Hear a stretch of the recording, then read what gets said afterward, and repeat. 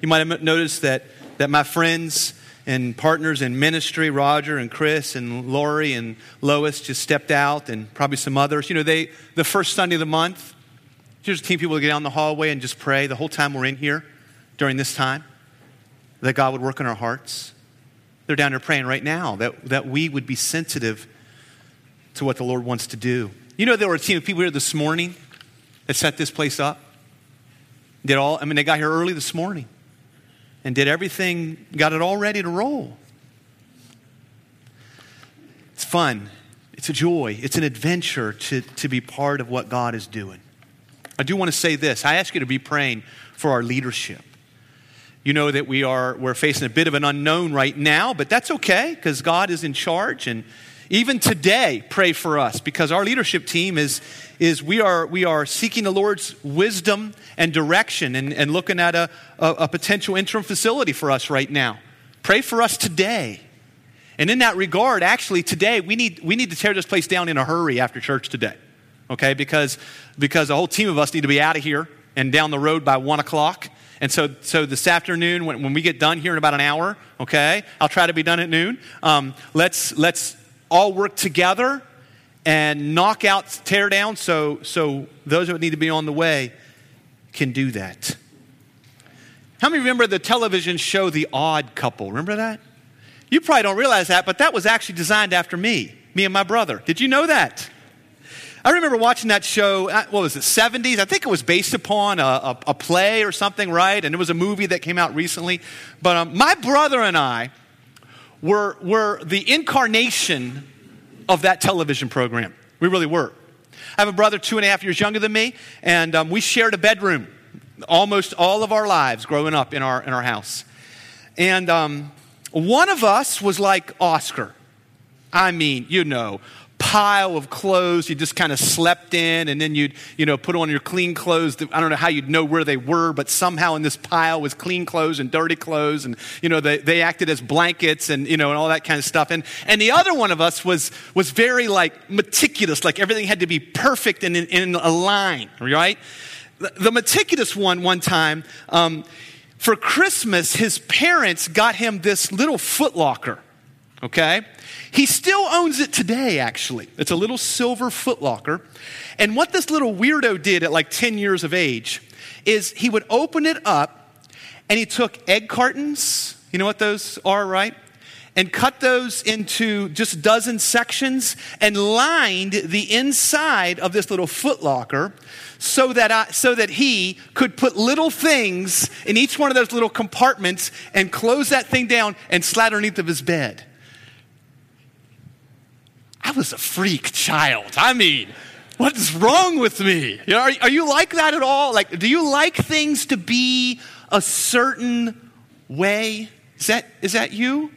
Or are you more like Oscar? It takes all types, and I'm not, I don't mean to tear down you if you're Felix or Oscar. That's fine. You grow out of it, okay? You grow out of it. Come look at my car or at my shop. You certainly grow out of it with age, but still to this day, that sort of tendency comes out in me. And where it really shows itself, my control freak nature, is when I plan on doing something, and for one reason or another, it can't happen. I want to be someplace and I'm late. Sets me off, okay? I have something set up and I want it to be that way. Somebody messes with it, sets me off. I have a plan for I'm going to do this, this, and this, and for some reason it doesn't work. Anybody else, does this sound familiar to you, about you? Oh yeah, there's a few of us out there. So I guess the question is for us, is God allowed to interrupt our lives? That's the question. Is the Lord Jesus allowed to interrupt your life? The Bible says in James, you ought not to say, I'll be here at such and such time or at this place at such and such time, because you don't know what tomorrow holds. Instead, what's James tell us that we should say? Lord willing. Lord willing. So I try to make a practice of that. I try to make, and it's not a cliche. It's not like, a little add-on. But sometimes people will ask me, hey, you want to meet me at such place at 7 o'clock? And you might notice that all the times I'll say, I'll be there, Lord willing. Now, I'm not just saying that to a cliche James 4. That's not what's going on. It's almost like it's like this self sort of counseling thing that I'm working on, okay? That I'm trying to remind myself I'm not in charge of my life. Today I want to go to the Gospel of Matthew. Matthew chapter 4, if you want to turn there. And what we're going to look at today is what happens when God interrupts a plan. And what in God's plan is allowed to change and what isn't allowed to change. So where is there flexibility in God's plan?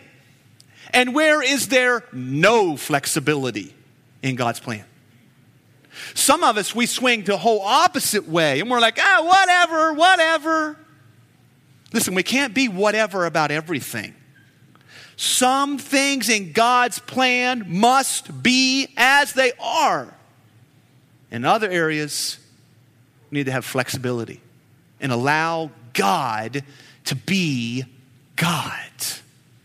You're in Matthew chapter 4. I want to say some words about Matthew chapter 4 and this sort of section of scripture that really are going to be relevant to our entire study of the Gospel of Matthew, okay? Yes. And now, when a pastor grabs one of these, okay, you better watch out because something's coming on the screen that you're going to need to be able to see. Will it work? In maybe a little bit. Yeah, there it goes. All right. So Matthew chapter 4, let's start reading together. Okay, I'll read aloud, but you follow along with me at verse number 10. All right, and we're going to read through verse number 17. Then Jesus said to Satan, we just had the third temptation, the third that Matthew records. Then Jesus said to Satan, "Begone, Satan, for it is written, you shall worship the Lord your God, and him only shall you serve." Then the devil left him, and behold, angels came and were ministering to him, Jesus. Now when Jesus heard that John had been arrested, he withdrew into Galilee. And leaving Nazareth, he went and lived in Capernaum by the sea, in the area of Zebulun and Naphtali, so that when what was spoken by the prophet Isaiah might be fulfilled, the land of Zebulun and the land of Naphtali, the way of the sea, beyond the Jordan, Galilee of the Gentiles, the people dwelling in darkness have seen a great light. And for those dwelling in the region and the shadow of death, on them a light has dawned. From that time, Jesus began to preach, saying, "Repent, for the kingdom of heaven is at hand." Now, I want to do some kind of introduction here to much of your New Testament and the Gospel of Matthew, and it may feel a little bit like a classroom, but it is very important for us to understand what is going on here in Matthew chapter 4. First of all, you know that there are 4 Gospels: Matthew, Mark, Luke, and John. Matthew, Mark, and Luke are often called the Synoptic Gospels. And the reason why they're called the Synoptic Gospel is because they are very, very similar. Matthew, Mark, and Luke definitely were aware of one another when they were writing these Gospels. We don't know which of those 3 was written first. My opinion is that the Gospel of Mark was, but it's a debatable matter. But there's a lot of material in Matthew, Mark, and Luke that is shared, that there's overlap. At times, Matthew and Mark have verbatim the same words, the same structure. But other times, they branch off from one another. Now, the Gospel of John, though, is completely different. It's same Jesus, but John wrote probably at least 20 to 30 years after Matthew, Mark, and Luke were written. So John wrote maybe 30 years later. And John, when he wrote, John being the best friend of Jesus, John filled in the gaps. he filled in some gaps for us. So there's an advantage to reading all the Gospels. They're all necessary. Now, Mark, when you read Mark, Mark is quick and to the point. Quick and to the point. Like when you read Mark, most of the Gospel of Mark deals with the last week of Jesus' life. The majority of it is just the last week. Luke is very, very deliberate. Luke did a lot of research, and Luke chronicles the life of Jesus. We've got the birth, we've got the baptism, we've got early years of Jesus. We've got most of Jesus' life is depicted there in Luke. John, he fills in the gaps, as I already said. But Matthew is unique. And I want us to see this and feel it today. The reason why Matthew is so unique is Matthew is writing his gospel with a heavy, heavy Hebrew Jewish background. Let me tell you some of the things that show us that, and we're going to see it today in our passage. Matthew quotes the Old Testament 50 different times. 50 times he quotes the Old Testament. And the number of allusions to the Old Testament are honestly too great to number. I mean, there's so many times where he's alluding to the Old Testament. You don't see this in your English New Testament, but when Matthew quotes the Old Testament, he is clearly quoting from a Hebrew Old Testament. Now, here's why that's significant. In Jesus' day, most all of the followers of God didn't even speak Hebrew. Didn't speak Hebrew. Most of them, if they were going to pull out an Old Testament scroll, it would be written in Greek. They called it the Septuagint. But Matthew, when he quotes from the Hebrew Bible. Very significant. So we will see many connections from the Gospel of Matthew to the Old Testament. And here is Matthew's message. Here's what it is. There is a king. There is a king. His name is Jesus, and he is the Christ. He is the Messiah. He is the one sent to rule over all men, not just Jews, but Jews and Gentiles, not just in this period, but for all of eternity. And there's coming a day when Jesus will return in all of his glory with all of his angels. That's what Matthew says. And he will come and rule from Jerusalem as a king of the world. Now, we can't hardly understand king. We think of president and we're like, oh man, that is just, I don't like that. Listen, this is a good king, a righteous king, a loving king, a king so good, a king so loving that he died for his subjects. A king so great that he rose victorious from death. He is a good and great king. That's who this Jesus is. Now, one of the things that's going to happen, this is where I give out that little pointer. One of the things that's going to happen, we're going to see it today. We're going to see it today. There's going to be a distinction made about the land of Israel. And that's what this is supposed to, this is a picture of the land that Jesus would have lived in.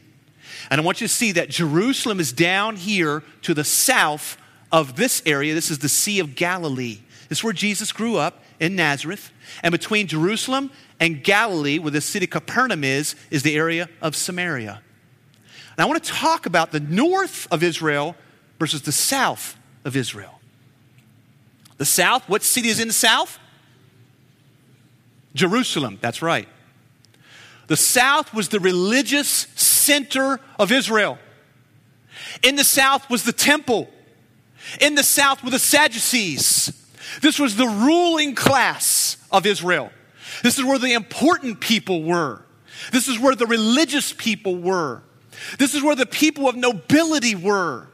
If you wanted to be holy, you went south. This is where the temple and all of its glory was. This is where the Sadducee system was focusing on and was stationed out of. And the Pharisees loved to claim some kind of connection to Jerusalem. But up north in Galilee, around the Sea of Galilee.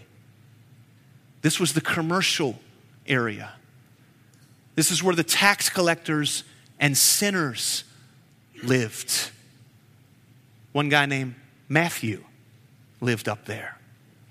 This is where you went to get rich. It's where you went to get away from religion. It's where you went to rebel against Judaism. This is where the zealots were. This is where those that wanted to overthrow the Roman government were. The Jerusalem people, they fell right into line with Rome and said, we just need things to be safe. The Galilean people wanted to overthrow the government. The saying was, if you wanted to be holy, you went south. If you wanted to be rich, you went north.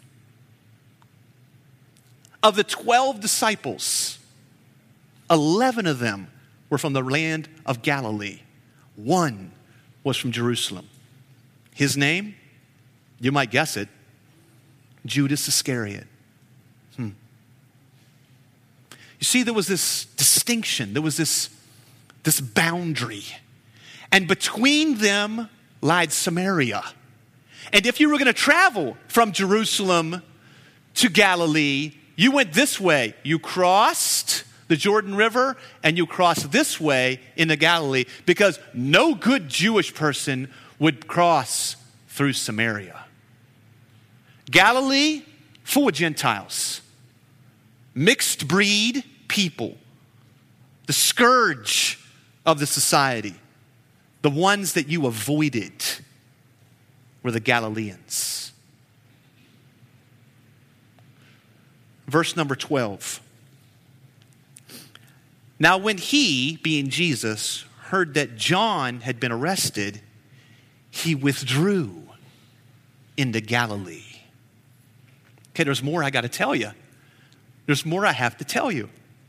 So let's have another little chart. Something very interesting about Matthew. Matthew does not follow a strict chronological walk through the life of Jesus. Luke very much did. Matthew did not. Matthew wrote more thematically.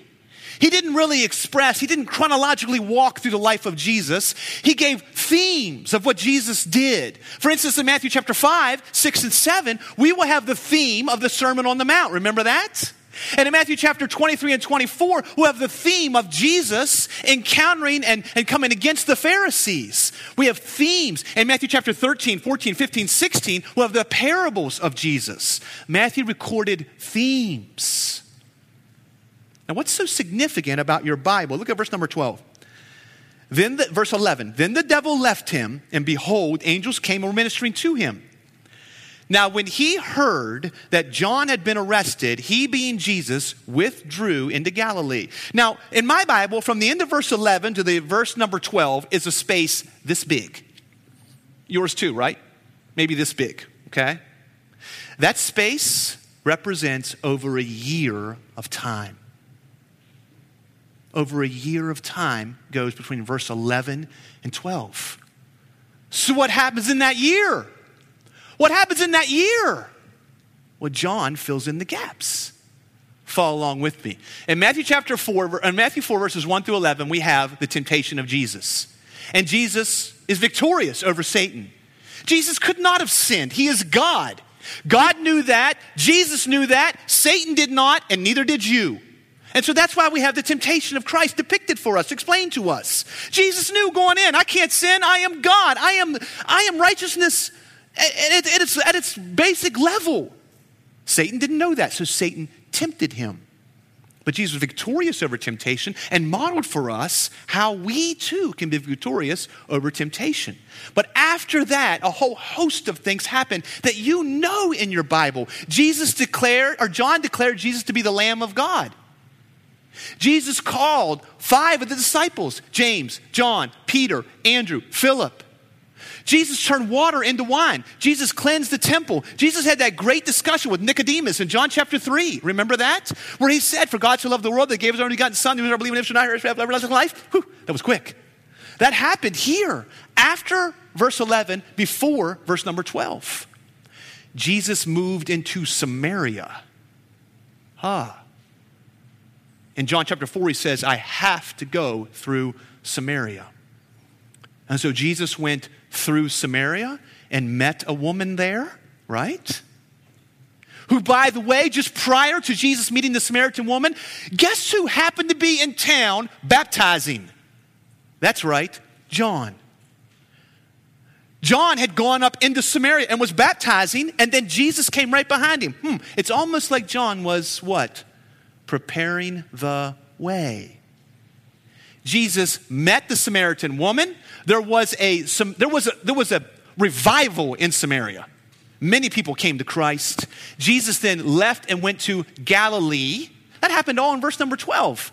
And then Jesus in Capernaum, and we see what happens here. And after that, we see Jesus in Cana in chapter 4. A lot happens here in this passage.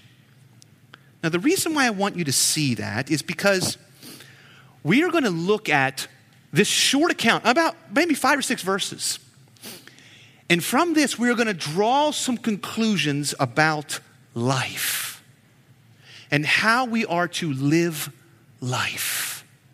And I want to challenge you, before we get back to Matthew chapter 4, to consider this verse that I have up on the screen here. It's in Matthew chapter 11. And here's what it says. Jesus speaking now. He says, take my yoke upon you and learn from me. For I am gentle and lowly in heart, and you will find rest for your souls. The reason I want to pick out this verse because I want you to see one phrase. Learn from Jesus. Today we want to learn what can change and what cannot change. There are things in life that can change. And we got to hold loosely, folks. Some of you are just like me at 12 years old, and you hold grip. I mean, it's tight. Come into my bedroom when I'm 12 years old and cross over the masking tape. Yeah, I literally had masking tape down the center of my room, just like the Brady Bunch. That's where I got the idea. Cross the tape in my room and watch these fists raise. That's how some of us are. We hold on. We have a plan. We know what's going to happen, and don't mess with it. Listen, believe it or not, that is not the way Jesus lived his life. We need to see it today and learn from him. Some things can change. Some things must remain the same. 4 life principles today from the life of Jesus. First one is this. This cannot change. We must operate in the power of the Spirit. In the power of the Spirit. We have to live our lives there. We don't have time to go into it, but just look at chapter 4, verse number 1. Again, we saw this last week, but it says here that Jesus was led up by the Spirit into the wilderness. Jesus Christ lived the perfect human life. He is the example of what humanity is supposed to be. He's the picture of what God intends for you. And he lived empowered by God's Spirit, just like you and me. Jesus is 100% man. Don't sell him short and tell yourself, well, Jesus could do that because he is God. Now, there are some things that only God and only Jesus could do. Turning water into wine, feeding the 5,000. I understand all that. But here's the temptation. What I'm going to share with you in just a minute, some of you are going to say, well, yeah, Jesus could do that because, after all, he's Jesus. As if that takes away your burden to live in the power of the Holy Spirit. The amazing thing about this is that this was foretold long before. Listen to Isaiah 42, verse number 1. Listen what it says. The reference is Isaiah 42, 1. Behold my servant. This is God speaking. Behold my servant, whom I uphold, my chosen Messiah, Christ, in whom my soul delights. I have put my Spirit upon him. If you are in Christ today, If you have put your trust in Jesus, you are indwelt by the Holy Spirit. He desires to control your life. He is willing to fill you and to direct you. Jesus was fully willing to say, Spirit of God, lead me. Lead me. Are you? Matthew chapter 4, verse number 12. I want you to see in verse number 12 that Jesus is absolutely submissive to the Father. He is submissive to the Father. See what it says. Now, when he had heard that John had been arrested, remember, a year has passed, and this is how we know. This is how we know. A year had passed since verse number 11, and John has been arrested in Jerusalem. So there is now a time of opposition to John. Herod has come and arrested John. Jesus and John are preaching the same message. So Jesus is like, okay, I have to leave. I have to leave. This is Jerusalem he's in. And it says here that he withdrew into Galilee. Now let me tell you about this word because it is amazing. This word withdraw, it doesn't mean run. It doesn't mean scurry away. It's a military term. It's a military term. And here's what it means. It means a planned pulling away from the battle lines to set up another line of defense. That's what it means. So Jesus here in Jerusalem, opposition comes. John is arrested, and Jesus says, I see him now going back into the office with the disciples. Okay, they got this big picture of Israel. You know, they're looking at it like, what are we going to do? John the Baptist has been arrested. Let's strategize and go to Galilee. All the disciples, what? Back to Galilee? Yes, let's go. He was completely submissive to the Father. Submissive to the Father. Listen to John chapter 6. John 6, verse 38 and 39. Hear what this says. For I have come down from heaven, Jesus says, not to do my own will, but the will of him who sent me. That's Jesus speaking. He says, I'm not here to accomplish my own will, but the will of him who sent me. And so Jesus left Jerusalem and went straight through Galilee, and as he went, was left a wake of revival. Folks, I gotta ask. We have to ask ourselves, are we submissive to the Father in this way? Do we say to God, not my will, but yours be done? Do with me what you may. I have been bought with a price. I'm not my own. I was a slave to sin, and you redeemed me. And so now I am yours, and I am a slave to righteousness. So my life is yours. My family is yours. My children are yours. My dollars are yours. My house is yours. My time is yours. My calendar is yours. My freedom is yours. I am submissive to the Father. I will love her. I will love my wife. I will love my kids. I will remain in this home. It's not my will. I'll stay at this job. Keep pointing them to Christ. I'll stay in this building as long as you'll let me. But you send me out of here, I'm going to follow you in obedience because you are my God. Jesus wasn't chased out of Jerusalem. He strategically withdrew and went to the land that no righteous man should go to. He went to Galilee. And one of the first things he did is bumped into this thieving, no good for nothing accountant named Matthew and said, follow me. And he went.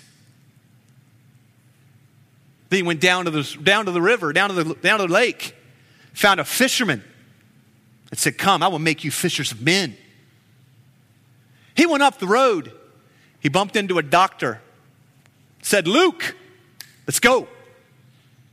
He went around the land, you guys, seeking those who were ready to be submissive to the will of God. And they went to Galilee. Now let's talk about it, okay? They left Nazareth. So Jesus now goes to Capernaum. He goes to Nazareth. You know what happened in Nazareth. Luke chapter 4 describes it. Jesus goes into the synagogue. Remember this? Opens up the scroll, reads Isaiah. He says, behold, this day, this is fulfilled. And what they do in Nazareth? Run him out of town, okay? So now he leaves Nazareth and he went and lived in Capernaum. Wow. John says he had a house in Capernaum. Interesting. He's in Capernaum now by the sea, in the territory of Zebulun and Naphtali, so that when what was spoken by the prophet Isaiah might be fulfilled. And then there's this quote, as Matthew does so often. And this is very significant to us. If you know to look at your little text note down at the bottom, okay, you'll see where this reference is. It's in Isaiah 9. You might be wise to turn there. If you can go quickly, keep your finger in Matthew 4. And go see Isaiah 9. And while you turn, let me tell you about prophecy, how this works. Isaiah shares a prophecy about the Messiah, that he will be in this land of Zebulun and Naphtali. Isaiah expresses this and bring light there. But prophecy, now hear this, because some of you get all pulled into this whole prophecy thing. Listen to what prophecy is about. And I don't have time to explain this much, so listen quick. Prophecy is less about prediction and it's more about confirmation. Prophecy is less about prediction, and it's more about confirmation. God revealed through Isaiah that the Messiah would be in the land of Zebulun and Naphtali.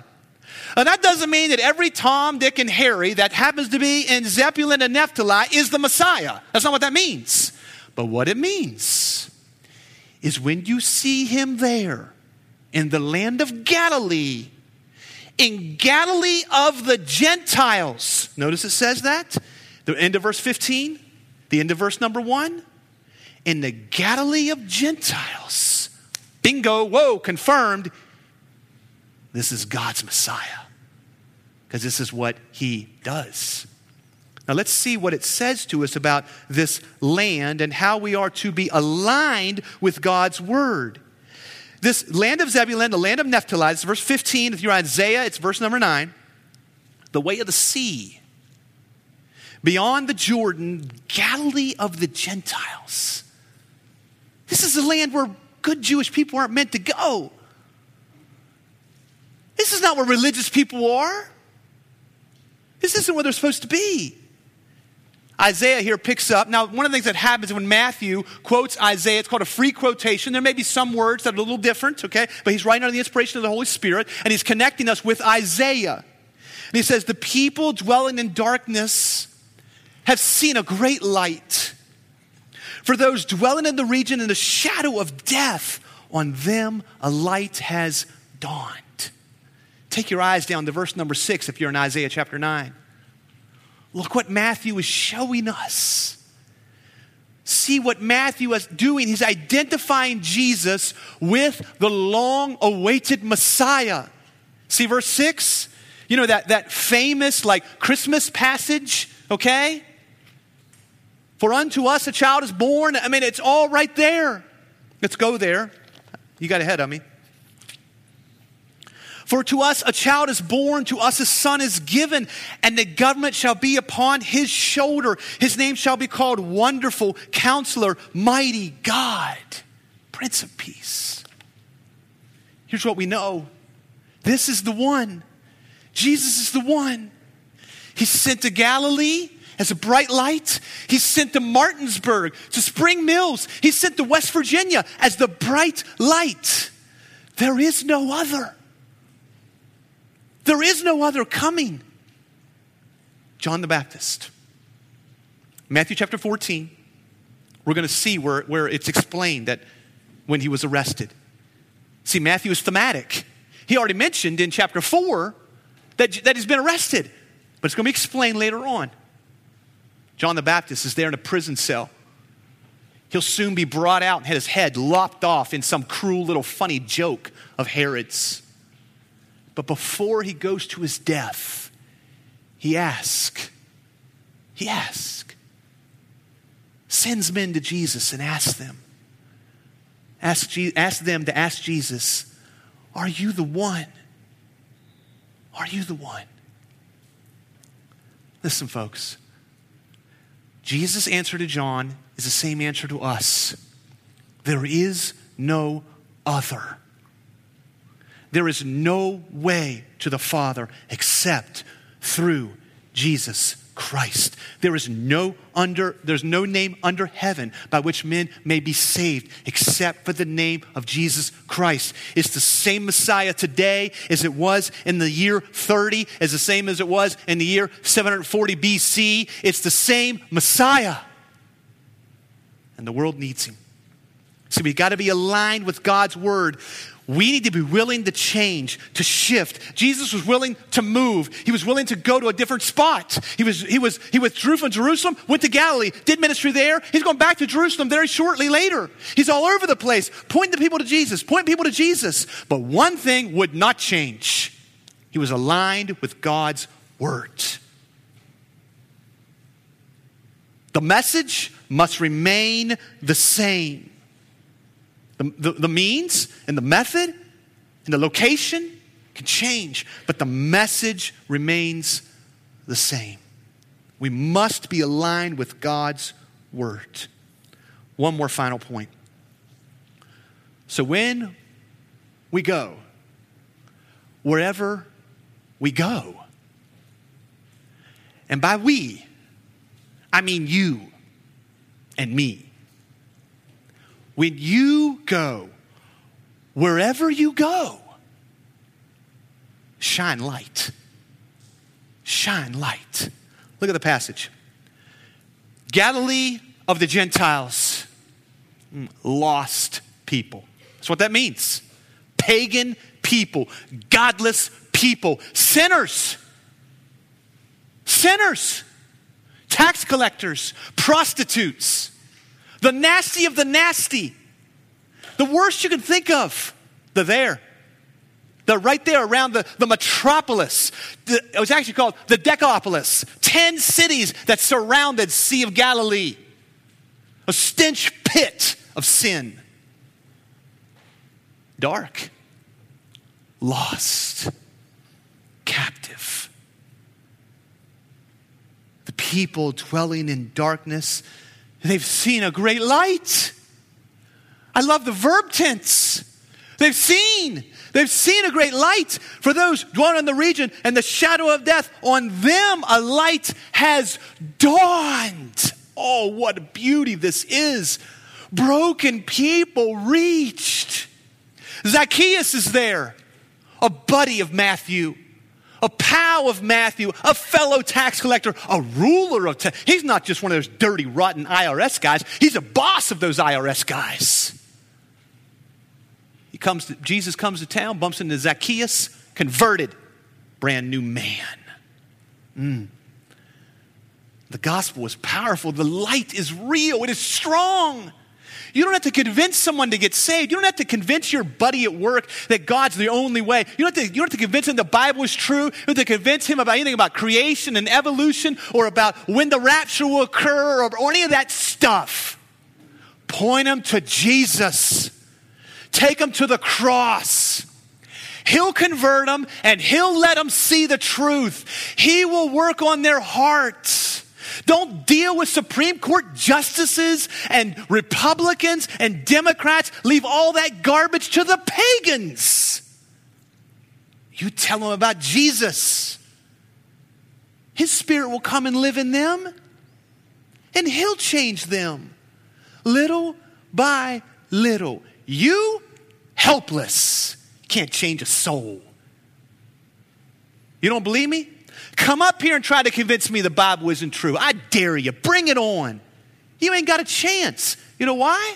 Not because I know the Bible, because I got God's Spirit. You don't have to convince the world. You just got to shine the light. You're just a flashlight holder. You're just a lantern boy. That's all you are. Just point to Jesus. From that time on, verse 17, Jesus began to preach. It's interesting. We are a year and maybe a year and a half into Jesus' earthly ministry, and now he starts to preach. It's like, Jesus, what have you been doing for a year and a half? Come on, dude, what's been doing? Don't worry. He's been investing in James and John and Peter and Andrew and Philip. And they're going to set the world on fire because they're going to shine the light. Just to wrap up, I knew I was going to be long on talk and short on time. So I wrote down a couple of things I wanted to say at the end because I know I wouldn't have time. Here's what they are. Okay, life well lived is impossible without the Spirit. It's impossible without the Spirit. You trying to live your life as an unsaved man? Give it up, please.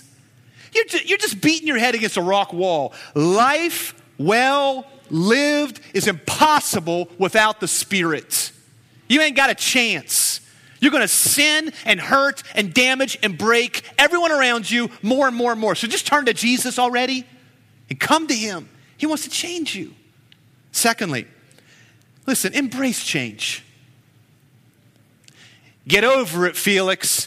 Put your Foot Locker away with all your OCD egg cartons. Seriously? Get rid of them.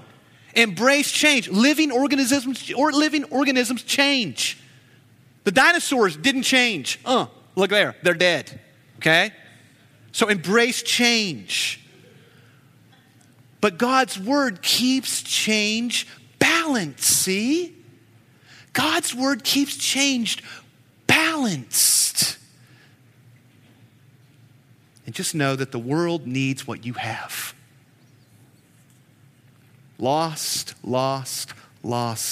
people need what we have. Let's pray. Father in heaven, Lord, I thank you for your gospel, for the fact that you have changed men and women like us. Boys and girls, teenagers, old men, old women, young, it doesn't matter, God. You're ready to change. You're ready to redeem. You're ready to bring your grace pouring into people's lives. Father, I pray that we'd be so sensitive to your Spirit that we would hear you call and respond. Let us be that kind of sheep who hear you and go. Pray this in Jesus' name. Amen.